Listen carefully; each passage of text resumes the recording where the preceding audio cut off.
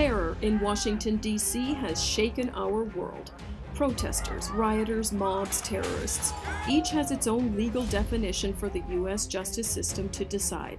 Still, what happened at the Capitol was a failed but no less deadly coup attempt by different factions of a variety of conspiracy groups who came together to shake democracy's foundation. But democracy did not allow it to succeed.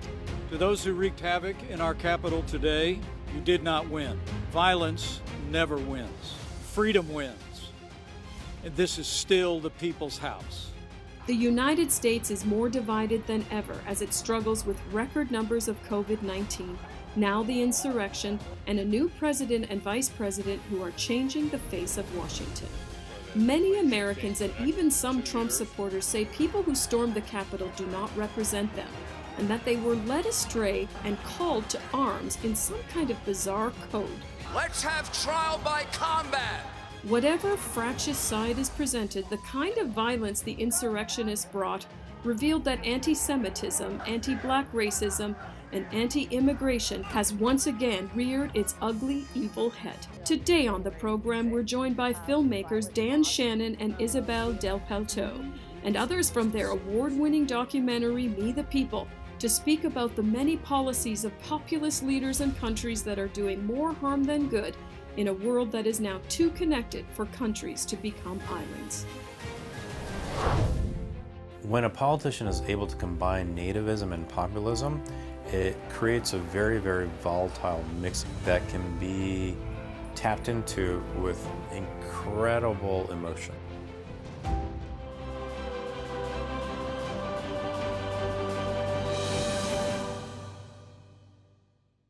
That was a scene from Isabel Del Palto and her husband, Dan Shannon, an award-winning documentary film team. Their latest documentary is Me the People and has won numerous awards around the world. Thank you both for joining me. So your film almost predicted what we have seen unfold in the U.S., especially on January the 6th, with the violent mob attacking the Capitol. Was it quite a surprise what you saw unfold just a few weeks ago? Well, I would say not. I would say not. There's a scene in our film where we see, a Washington monument, and we have the voice of President-elect Trump talking about, hey, when the cameras turn away, it's because there's a protester, and then he mumbles, "I'm going to get my own protesters." What is the number one thing that you want the audience to take away from this conversation about populist leadership, immigration, and how our world is changing? The idea that we need to be listening to the other side. Democracy is based on conversation. No one is right. Everybody is right. Reaching a consensus means having a discussion of listening and bringing arguments forward that make sense and that are being considered. I might add to that I think we have responsibility as citizens to be cognizant of our own involvement in communications. I think that there's rhetoric on both sides. I think that we're all subject to clickbait that either agrees or doesn't agree with our politics. And I think that we need to, when we click on something before clicking, ask ourselves, am I being played? Because the micro-targeting capacity to choose somebody of a specific age or political persuasion based on other things they've done is very fine. And governments are becoming majority governments based on going to get 2% and 3%. This is the fundamental idea behind the film. Thank you both. Dan, you're going to be joining me on the queue a little bit later. And Isabel, you're going to be talking with Context executive producer Susan Ponting. A violent scene that played out on Capitol Hill as supporters of President Trump stormed the Capitol buildings, even getting into the Senate chambers. With us now is political scientist, author, and professor David Koyzis. Do Americans know or care how the world is depicting them? A beacon of hope and democracy just crumbling in front of our eyes? Well, some are and some aren't. I think that's fairly evident. Americans have thought of themselves as being almost the inventors of democracy in some fashion, and it is true that Americans pioneered the extension of the franchise to have a very wide electorate. Up until 1832 in Great Britain, very few males, and only property holders had the right to vote. And Americans pushed forward on enfranchising a very large number of people in their electorate. And that's not an insignificant accomplishment given the what was going on in the 19th century. And they were far ahead of everybody else. But right now, I think many Americans are embarrassed by what they're seeing happening, playing out in the Capitol and possibly in the state capitals as well, if what we're hearing is correct. 40 years ago, it seemed to me that the American polity was not nearly as divided as it is now. Yes, there were partisan divisions. Yes, there were disagreements, and they were aired in debates on the floor of Congress. But I think things have gotten quite a bit worse over the last generation, and that's not a happy thing for somebody to watch. Do you think that played a role in just seeing a lot of disenfranchised groups like white supremacist groups, QAnon, Proud Boys, so forth, really falling in line with Trump and his rhetoric? Well, I think so. I think that if you have groups of people, if you have a whole segment of the population that feels as though they've lost out on the American way of life, if you will, then they may be vulnerable to the promises of anybody, whether they're reputable or not. What will it need to turn around? Well, I'm tempted to say somebody who's capable of reconciling the various groups within the United States, and some presidents do that better than others.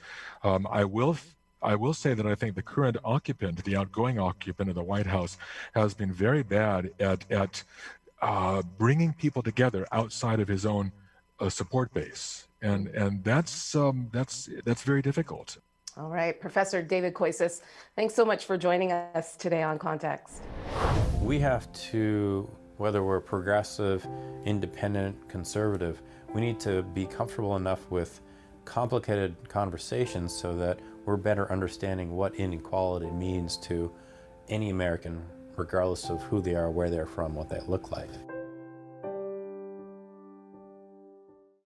Lawrence Mead is a professor of politics and public policy at New York University. His latest book, Burdens of Freedom, Cultural Difference, and American Power, talks about America's fierce individualism. Professor Mead, thank you so much for joining us today. Can you explain what you mean by America's deepest problems derive from groups and nations that reflect more passive, differential temperament of the non-West? What do you mean by that? Well, individualist culture, which is the dominant view of life in America, is all about pursuing goals that people decide for themselves. And so it's inner driven. Whereas the non-Western world, although highly diverse, shares a characteristic of greater caution. Essentially, people take their cues from what the outside world tells them to do rather than seeking change themselves. So I don't mean that there's nobody who seeks change, but essentially it's a reactive culture where people are taking their cues from the outside world and they adjust to that. Whereas in the US, people do less of that and instead pursue their personal goals. You said in the documentary, Me the People, that Donald Trump gave many who felt that they didn't have a voice again.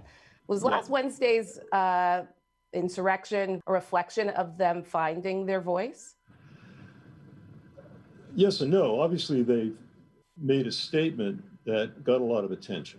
And they're saying in various ways, we've been forgotten about.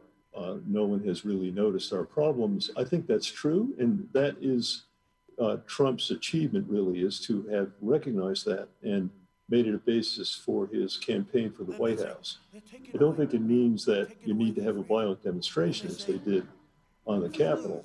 I don't think that means you're really finding your voice.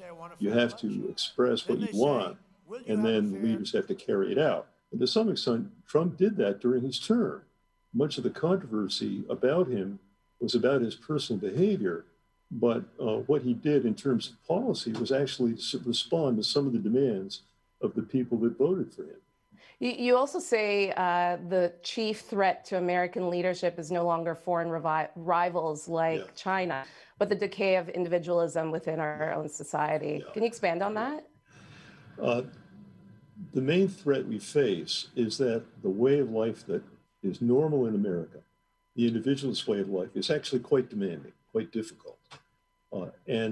Because a substantial share of the American population has come from other cultures than that, it's hard for them to accept this, and they are having a hard time adjusting. That's my understanding of the problems that we have with minority groups, the poor, and immigrants. These are groups that are having a hard time in America for a lot of reasons, but one of them is simply that they came from a world in which simply pursuing one's own goals was a lot less demanded of them. So they didn't have to do as much.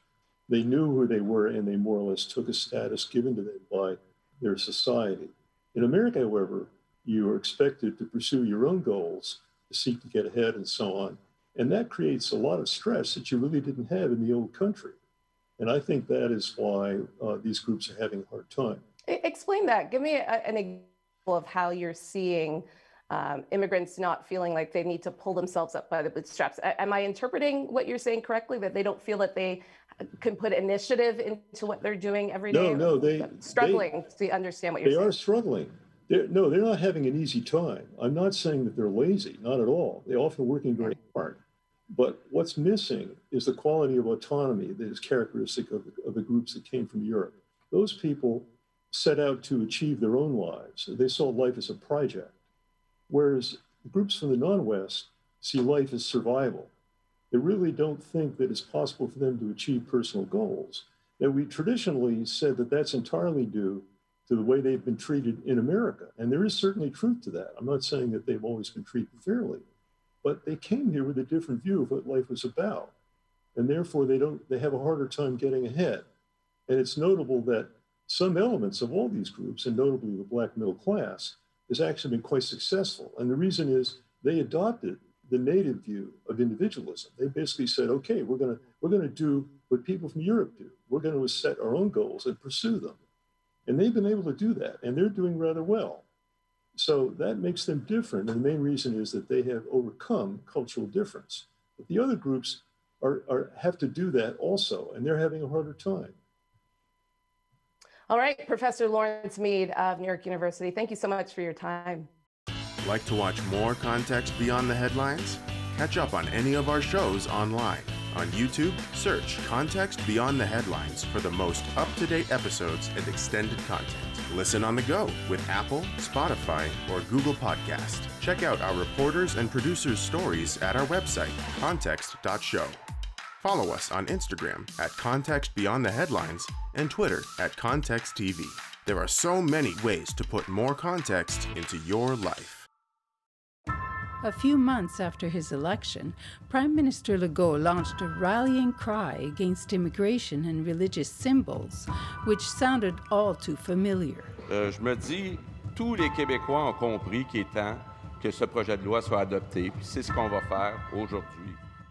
Isabelle Despelteau, your film touches on so many things. Who are the people from other religions who are most affected by Bill 21? Women often wear a symbol, a religious symbol. In Quebec, there's been a lot of Muslim women immigrating to Quebec from North Africa. And so these women came to Canada thinking, okay, I can have a life here. I can be a teacher. I can have a family. I can live freely. And it's an escape for them. And it's an opportunity for them. So many of these women have become professors, teachers, very educated, lawyers. And now all of a sudden with this law, they can no longer enter the profession or progress within their profession because they're wearing a hijab. And then, so really important to point out, why should we as Christians be the greatest defenders of women's rights? Well, Jesus was. So, you know, Jesus called the first evangelist to be a woman. He also defended prostitutes. He defended women that were in very precarious situations, that were going to be stoned or outcast. Jesus didn't have a kind of predisposition predisposed negative attitude towards women. The culture did at the time, but he stood up against that and defended women. So yeah, the culture still does, really. When you look at the vitriol and hatred going toward people like Hillary Clinton or Nancy Pelosi, they pick women, it seems, to want to get rid of first.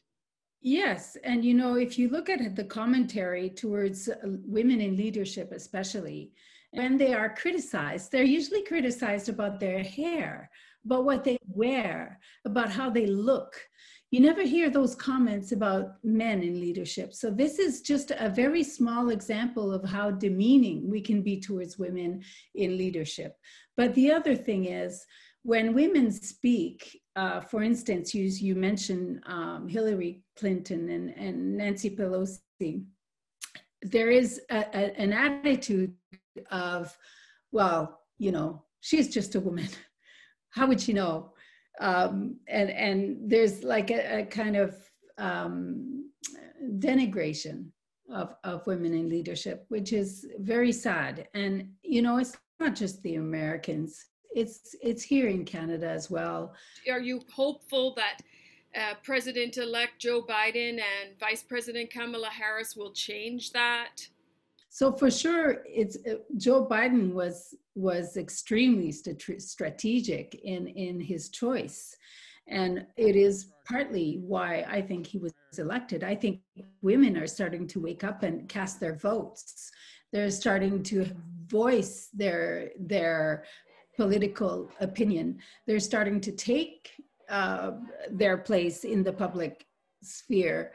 I think that for sure, Trump's attitude towards women was very harmful. His way of treating them and minimizing abuse gave license to already a very high degree of abuse in many homes. But I think that overall, now with the new government, I don't think that it's going to be overnight. I think it's going to take years to undo and to rebuild and to allow women and respect women in leadership. And all we need to do is follow Jesus's example. Yes, indeed, because I mean, he wasn't afraid to give women a voice. And in that respect, I think that it's just a question of balance, because I think women are good leaders. Many studies have shown that women in leadership have extremely outperformed a lot of men. Harvard Business School came out with a Women Leaders in the Time of Crisis just a couple of weeks ago. Exactly. But, you know, again, it's not a question of saying, well, should we just, you know, impose that women be in leadership? It's not that. It's a question of saying, well, if there's two applicants for the same job in leadership, let's not look at their gender. Let's look at their capacity. Trump's not against all media. He's against certain ones that he can use politically as an opponent. And I think there's something really effective at using the press, particularly the press he points to, as a rally, as a way of kind of mobilizing his base to say, well, look at us, look at how we're under attack. Professor Fenwick McKelvey is an internet researcher and associate professor of communication studies at Concordia University, and he joins us today. So tell me, is the media broken? Well, I think that's a deep question, and I think it reveals a lot of anxieties that we have today. People rely on the news, they rely on the news to be informed, and yet at the same time, what counts as the source of the news, whether it's social media or TV broadcasting, the radio or public broadcasting, people have a lot of different sources of information they're coming from, and the diversity and sometimes the fact that you're getting mixed messages can really undermine people's confidence in all the news they're receiving. When we move to social media and we see Facebook and Twitter and Google shutting down Donald Trump's accounts permanently. This is, I think, what gets into why there's such anxiety, is that right now what we've seen is that as traditional broadcasters change and media habits differ, people move from, say, watching the nightly news to watching the news online. And they get that news often through using social media, and they have a wider array of choices. And sometimes they can start selecting more news that, you know, is closer to the partisan bias. What we're really seeing is that Facebook and YouTube and Google and Twitter, to a lesser degree, are really influential because all of a sudden they have control over who has access to the large audiences using their platforms. And that raises these really deep questions that we have no answer to about what's a responsible way of making sure that they're ensuring that people aren't abusing their platforms or using it to spread hate or harmful information or using it to fraud and trick people. And those are the part of the anxieties we have about whether we have enough trust in the media. Yeah, and now we're seeing a ban on the far-right platform Parler. What does that mean in your eyes when it comes to democracy and the freedom of speech when you have a group being silenced that way? What we've seen on the attack on Capitol Hill, I think a lot of people took it as a surprise, but for those studying, you know, far-right communities on the internet, there's been growing concern about certain extremists turning to be more violent and using social media platforms to organize what we see as violent rallies. And so I think what we're now trying to do is actually catch up to, I think, 4 to 5 years of complete ignorance about how do you address that issue. And in some ways, what we're seeing is this reaction where if we just shut down the platforms, if we take Parler offline, we're going to be able to fix this problem. And I think the challenge is that this is a deep, long-term trend where people are really committed and have come to have deep-seated beliefs that would cause them to attack the Capitol Hill. And what we're trying to do is address that through fixing, you know, these access to media questions. So I have sometimes worried that's not the right answer to the problems that we have. Let's look at conventional media. Will we ever trust it fully ever again?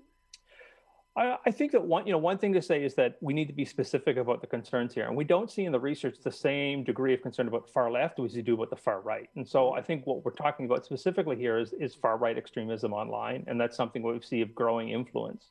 And I think that a lot of what has come about is that these communities, you see it through a number of different conspiracy groups, are very adept at dismantling and building counterfactual, you know, evidence and truths and realities. And I think it's going to be really hard to build back public trust in any media system, especially, you know, the idea that it could be one reality that we all agree on. And I think this is a real challenge of how do you go forward, ensuring that those people that have become really distrustful of the news and really believing in more and more extreme conspiracy, how do you actually bring them back in or bring them into the fold of, I think, what is kind of liberal democratic politics?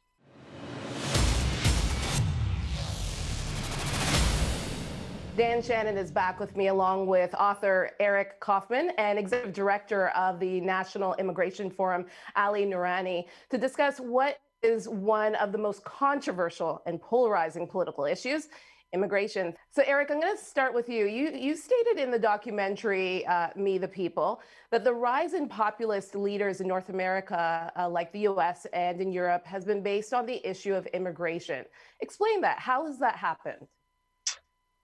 Well, this is really the key issue for explaining voting for the populist right in Europe, for voting for Brexit in the UK, and also for explaining why Trump wins the 2015 primary and then the 2016 election.